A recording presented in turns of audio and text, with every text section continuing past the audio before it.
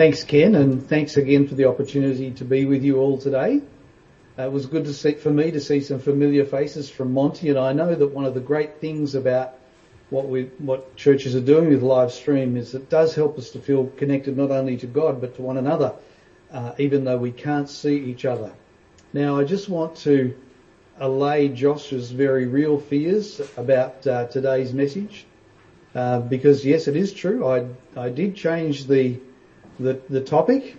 I had a really interesting experience in preparing for this, because actually this is a passage I've never spoken on before, one that I've read many times but never spoken on before. And the title of this passage that I was given, the person who designed this, so I don't think was Josh, was Behold the Servant, which comes from verse 1 of the chapter, where in my NIV version it says, "Here is my servant," because this introduces the servant of the Lord. But I got thinking about this. I could do a nice theological message, and you would all say, well, that's a really good theological message. I understand that, and that makes sense. But I got asking myself, why is this here? Why is this prophecy here at this time? And it's the context in a way that gives this prophecy life, and the introduction of the servant meaning. And so there is the response to the introduction of the servant in verse 10, where it says, "Sing to the Lord a new song." So we have the introduction of the servant in a difficult circumstance and the response of God's people. And one of the things that I always like to do with sermon titles is to try and think of a verb that describes the action that I'm hoping will be an outcome of the message. So I'm hoping that each of us, as we listen to this message today, as God speaks to your heart, as he speaks to my heart again, that we would trust God more, and particularly in the circumstance in which we find ourselves at this time. So I've called it Trusting God in a Crisis. And what I want to do is I want to look at the content and the context of these verses. So let's think first of all about the context. We know that if we go back to chapter 41, we read there about how God called Israel and made him, or them, the nation, his servant. And that's a theme that runs throughout the Old Testament. But they had turned away to idols, and they'd followed spiritually bankrupt leaders. So they were following idols, their leaders were following idols, and so they followed their leaders in that. And of course, in chapter 36 through 39, we read about how exile was a consequence of that, and Isaiah there talks about the capture of the northern kingdom by the Assyrians, and he talks about what is pending after Hezekiah welcomed the visit of the Babylonians. He talks about what's pending for them as a result. And of course, by the time we get to chapter 40, Israel, Judah, that Isaiah speaks about, many of those people have been taken off to exile in Babylon. A lot of the book of Isaiah covers the pre-period part of that. Now, in this section of the book, we're into the section that deals with the exile. But you'll notice there from the little graphic that I've got on the screen that I've put an arrow that goes on, because really, often in prophecies, what you have a kind of an immediate application, a longer-term application, and a long-range application. And certainly this is one of those passages today that has a long-range application as well as an immediate application for the people there. So the context is one of crisis. The content is about hope. And it's about hope in the servant that's to come. He says, "Here is my servant whom I uphold, my chosen one in whom I delight. I will put my spirit on him, and he will bring justice to the nations." The question is, who is the servant? Well, we know that Israel was God's servant. We already talked about that. Israel was appointed to be God's servant. But clearly this is not talking about Israel, because it describes this servant as the one who is faithful, who will bring forth justice, who won't falter or be discouraged till he establishes justice on the earth. Now we know that Israel was, like all of us in our humanity, Israel was a waverer. Jesus was never a waverer. Therefore it's not talking about Jesus here. Is it possible that it's talking about Cyrus, the Persian king, emperor, who would ultimately see exiles return back to Israel. If we just talk about Cyrus for a moment, in chapter 41 we read about Cyrus. He's described as being from, well, he's not named actually. He's described as being from the east and the north. And then there are other passages there, you can check out those references later, other passages where he's specifically named a long time before he even comes on the scene. He's described as being from the east and the north because he came from Mesopotamia, which is to the east, but of course entry into Israel is always from the north. So we might say that Cyrus was from the northeast. But it's not referring to Cyrus, because Cyrus was a harsh ruler, a ruler who subdued people by force. But this servant that we read about in Isaiah chapter 42 is not one who's harsh. It says, a bruised reed he will not break, and a smouldering wick he will not snuff out. In other words, he's not going to oppress people, whereas Cyrus, as a human emperor, oppressed people. And of course, there's this kind of view that the servant will bring justice to the nations. You know, Cyrus, human emperors have limited scope, no matter how much of the world they conquer.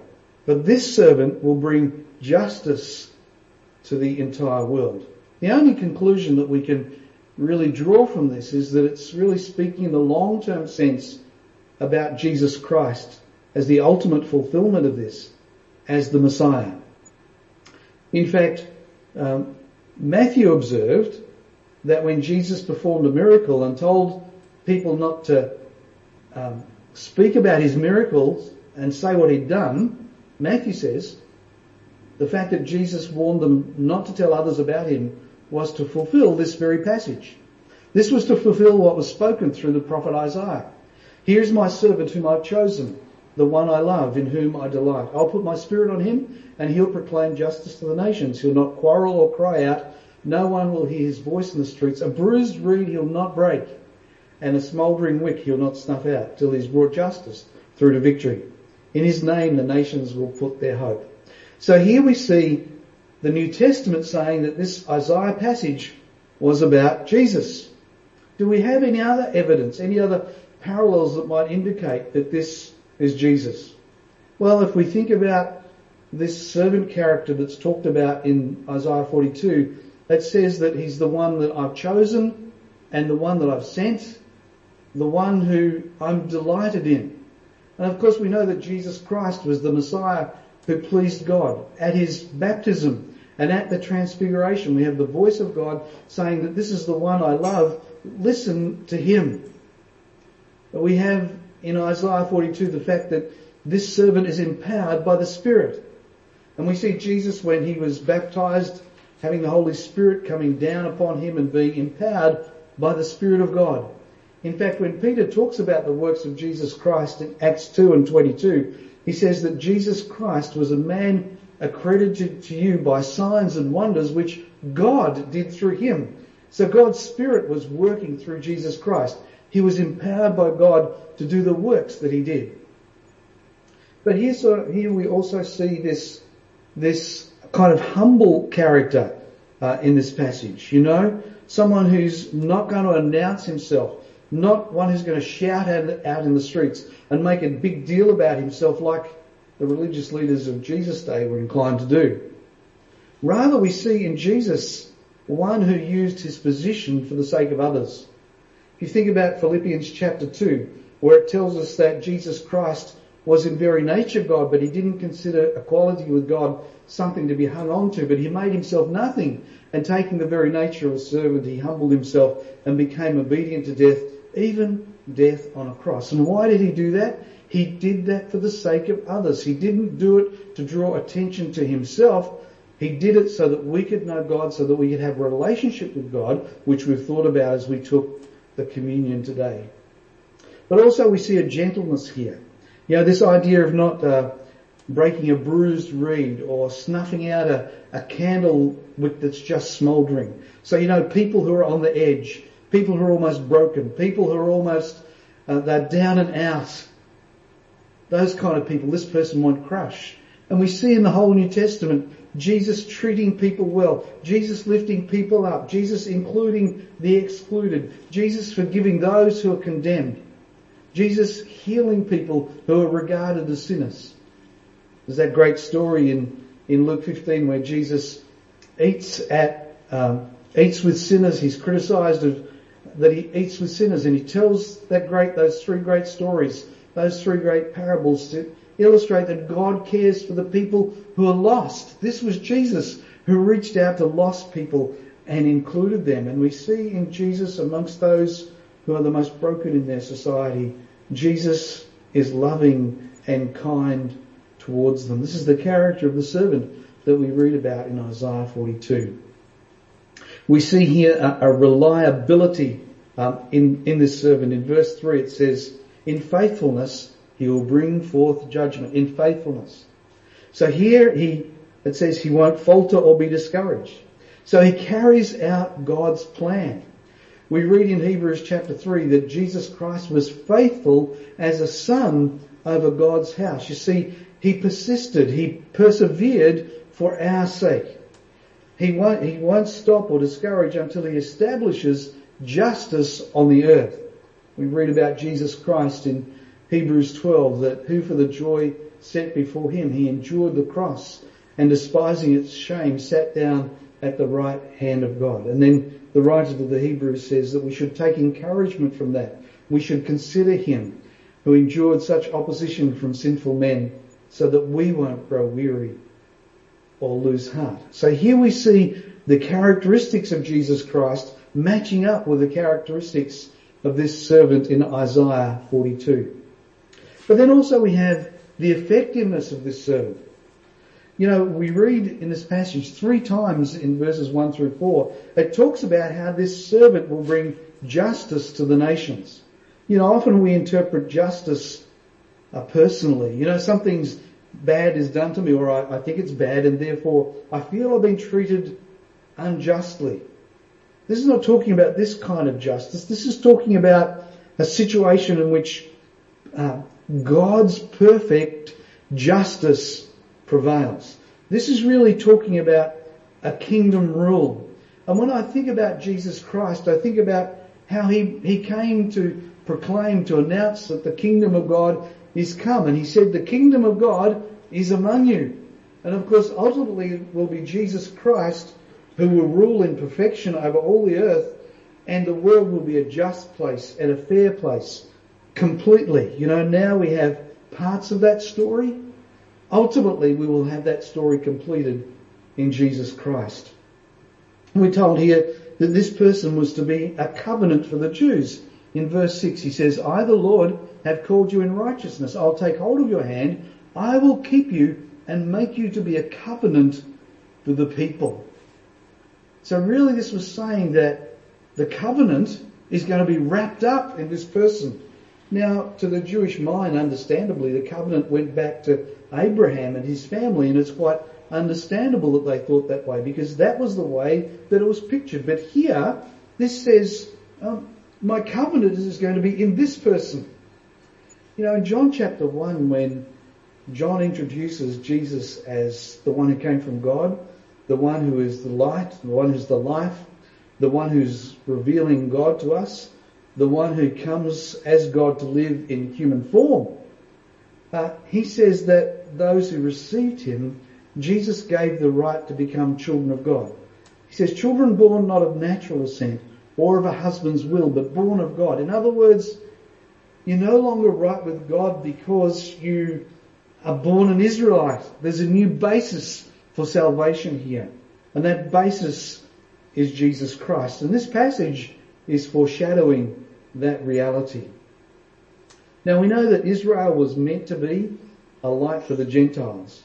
And Israel failed miserably to do that. In fact, Paul says in Romans that God's name was blasphemed amongst the nations because of some of their behaviour.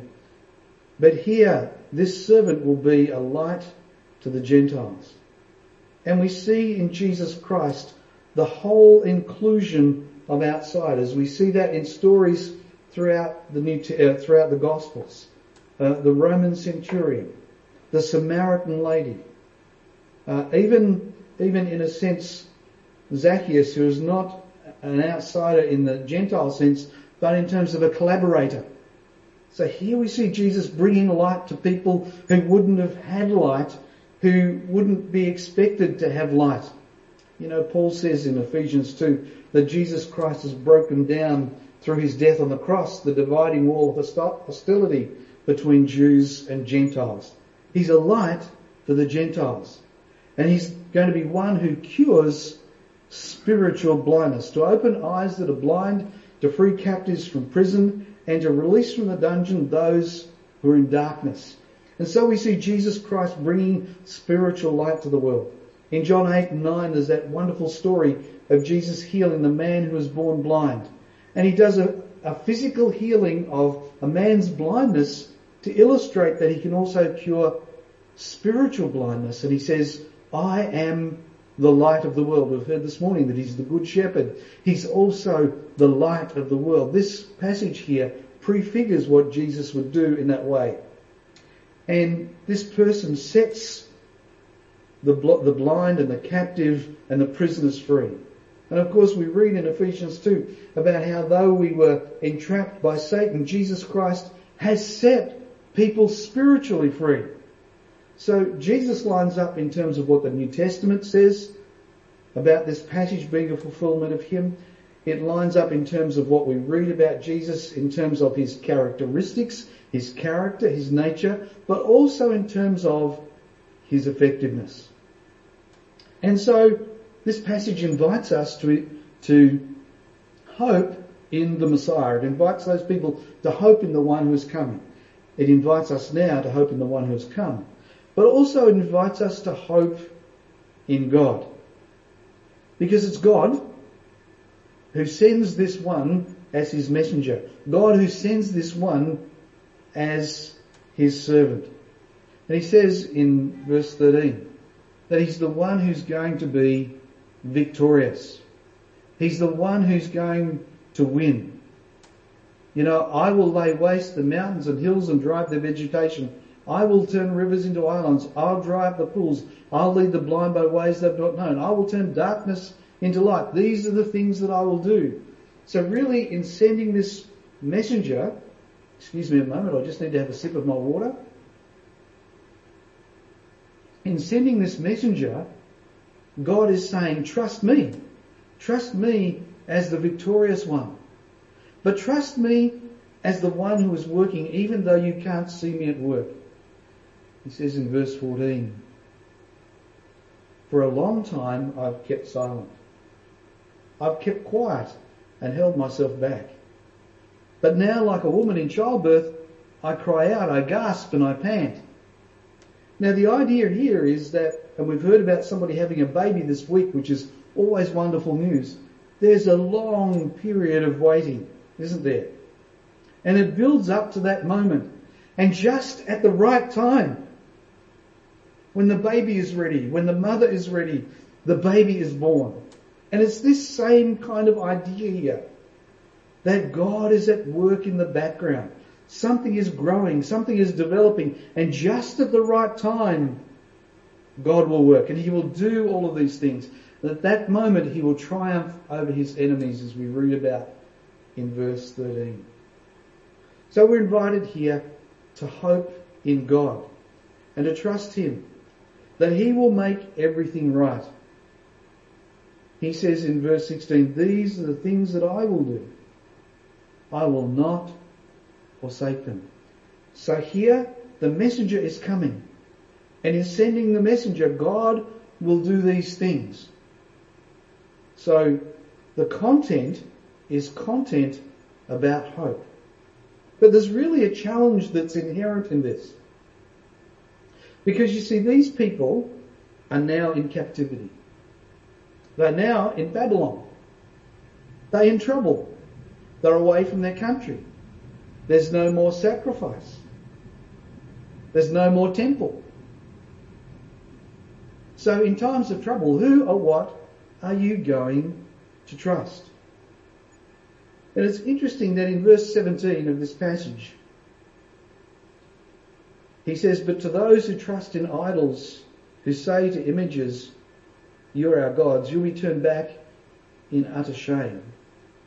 And I think that while this is a message to those who are going to be defeated, there's also a message to Israel in exile here. Because one of the things that led them into exile was the turning away from God to trusting in other things. And one of the questions we always must ask ourselves in times of trouble, where am I going to put my trust?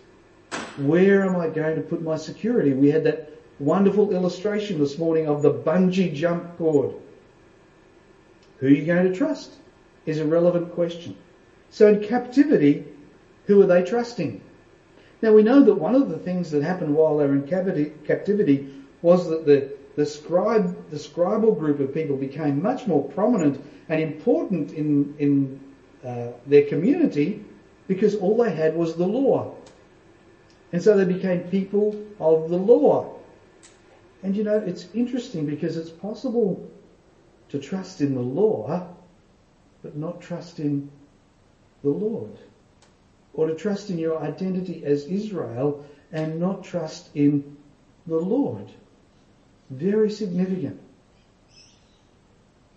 I got thinking about, well, what does that mean for me now? What does that mean for us now? Because in a sense, we're in captivity. I'm doing something I've never done before. I've used Zoom a lot and we do Zoom training to Africa and so on, but I've never Zoomed to a church's live stream before and been sent out on YouTube. That's something, and I appreciate Andrew for all the work that he does in the background on that. Like you, I'm confined to my home. I would much rather be at the church with you today. I'm thankful that we have what we have, but that's where I'd rather be. So we're all in captivity, not able to go more than 5 kilometres from our home, unless for specific kind of reasons.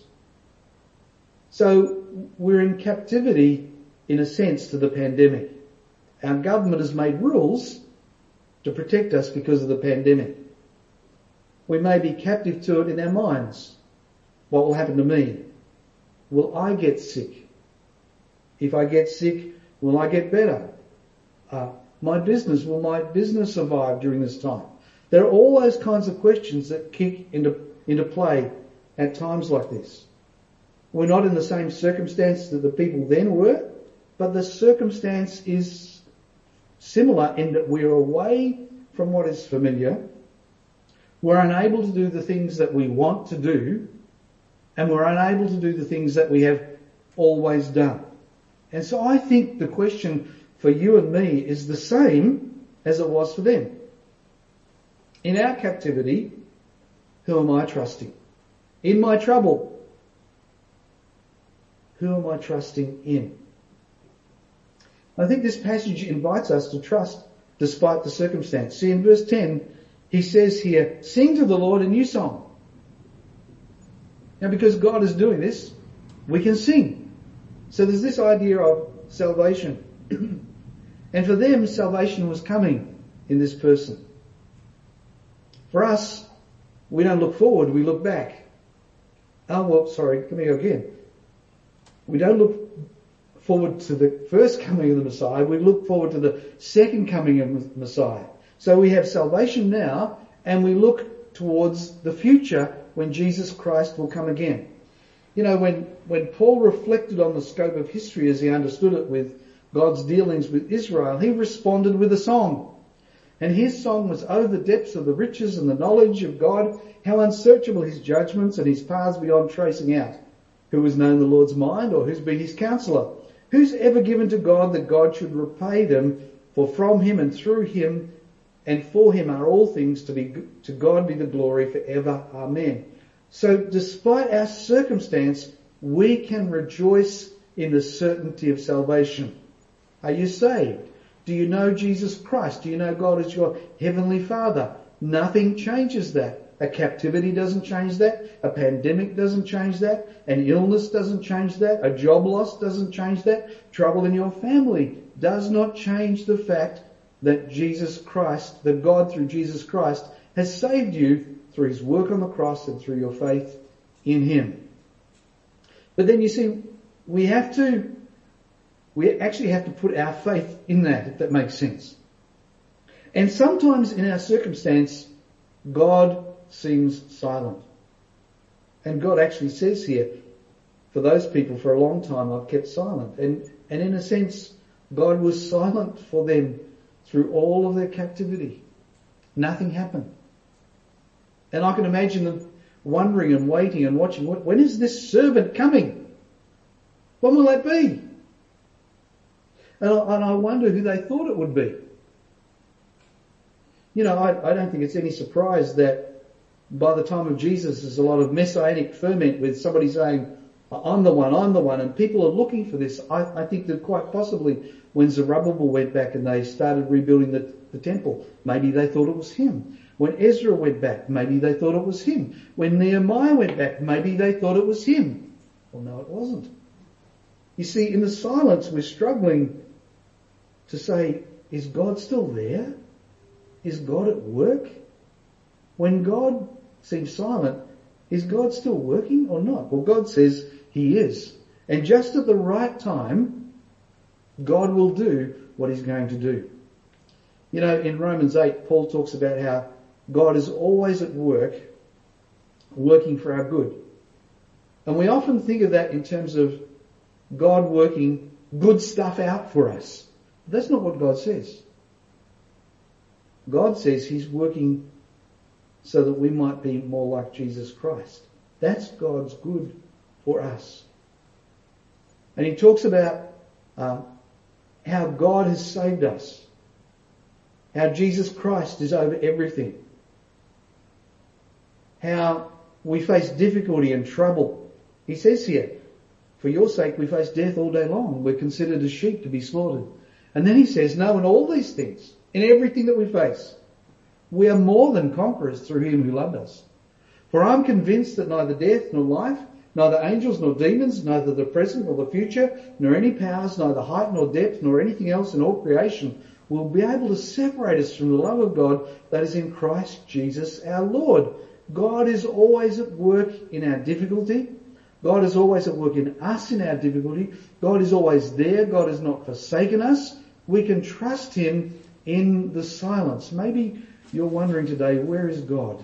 God seems silent. When will this pandemic end? When will my circumstances change? This is too much for me. God is still God. God is still there. God is at work, and we're called to have faith in the silence. And in that, to trust God, not ourselves. You know, I think during times like this, we look for self-solutions. You know, if you read those passages in the earlier parts of Isaiah, the people were trying to do deals with their would-be oppressors so that they might stave off the captivity and the trouble that was to come. They talked to idols to try to stave off the captivity that was to come. These were all solutions that they were looking for. And even today, in our circumstances, we look for solutions, don't we? We have belief systems by which we try and stave off the worst of things. You know, if I'm a Christian, this can't and won't happen to me. We think that will do. Or we think if we have the vaccine, that will do. And some people even think if we don't have the vaccine, that will do. If we trust the government, that will do. Or if we don't trust the government, that will do. All of these are belief systems whereby we're trying to make sense of the world and trying to protect ourselves. But in their own way, all of them in their own way are self-solutions. Now, I don't mean that we shouldn't do anything. I don't mean that if God provides us with a vaccine, we shouldn't use it. I don't mean that for a minute. We've been vaccinated. But I am asking the question of where we actually put our overarching trust. You know, Jesus said that really we needn't worry about our life, about our physical being, our food and our clothes. He asked the question, how can any of us worry add a single hour to our life? He talks about the flowers of the field in the same way. And he asks, won't God clothe them, you of little faith? And then he asks us to not to worry, saying, what shall we eat, or what shall we drink, what shall we wear? For the pagans run after all these things, and your heavenly Father knows that you need them. But seek first his kingdom and his righteousness, and all these things will be given to you as well. Therefore don't worry about tomorrow, for tomorrow will worry about itself. Each day has enough trouble of its own. I know a lot about this topic because I've worried a lot in my life. And I can tell you, worry has not changed one thing. And far from worrying adding to my health and well-being, worrying has taken away from my my well-being. So what is this telling me? For everything in life, I need to trust God and put the priorities of his kingdom first. So in crisis times, what did Isaiah ask them to do? And what is this saying to us? Well, it's really saying that I should be focusing on a God who is unchanging, a God who is sovereign, a God who is the winner, and none of my circumstances change that reality. And I should focus on what God has done for me in salvation, done throughout my life. I should recount my blessings, as we're told in Psalm 103, because when I recount my blessings, it builds up a reservoir of faith. It's so easy in the difficult time to look at the difficulty and forget the good that God has done. But I should focus on what God has done for me. And then I should focus not on the uncertainty that I'm facing, but on the reality of what is to come. I'd like to conclude with a story. In 1988, a long time ago now, was on a mission team that went to Papua New Guinea, and I had to fly, do 11 flights in 6-seater aircraft, 11 times over a period of 21 days. And I was afraid of doing so. I didn't like flying. I'm still not keen on flying, but I was genuinely afraid. And I had to go through a process of working out why I was afraid. I was a young father with a young family. I wasn't afraid of dying. I knew if I died, I'd go to be with the Lord. I didn't want to die, but I wasn't afraid of dying. So that was not the cause of my fear. And I figured out there were two things. The first was that I was afraid of dying and leaving my family uncared for. And secondly, I was afraid of not being in control. And you see, when we're in crisis, we're not in control. And it's hard not to be in control sometimes. And I struggled to let go of that. And I came to a point in my life where I had to ask myself the question, okay, Peter, you're not afraid of dying, but you're afraid of dying and leaving your family uncared for. Are you willing to trust God that if you were to die, that he could care for your family? And so for me, it came not to be a crisis, not a concern about who was in control of the airplane, but could I trust God to care for my family in my absence or not? And once I decided in my heart, yes.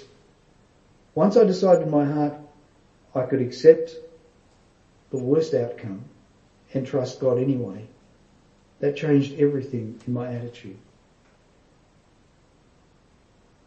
So we need to focus not on our uncertainties, but on the reality of who God is and what God can do. May God help me to do that every day. May God help you to do that every day. And may during this crisis of pandemic that we're going through, may we all know God in a tangible, experiential way more, ministering to our heart in these things. And in the midst of knowing God's servant, may we be able to rejoice even though we're in a time of crisis. Let me pray for us as we conclude. We thank you, Lord, for your eternal grace and mercy to us. Thank you for this passage written so long ago that spoke to the people then, but also speaks to us today. Thank you that your word is living and active, and it's remained so for centuries. Thank you for your Holy Spirit who ministers to us. And I pray that he would continue to minister to us and help us to focus our eyes on the servant, on Jesus Christ, and our hope in you. Help us, Lord, to lift our eyes just from our circumstances and to lift our eyes to you and to find our hope, our strength, our purpose, our security in you. Thank you for the promise of your word that you will never leave us or forsake us, that nothing in all creation will be able to separate us from the love of God that's in Jesus Christ.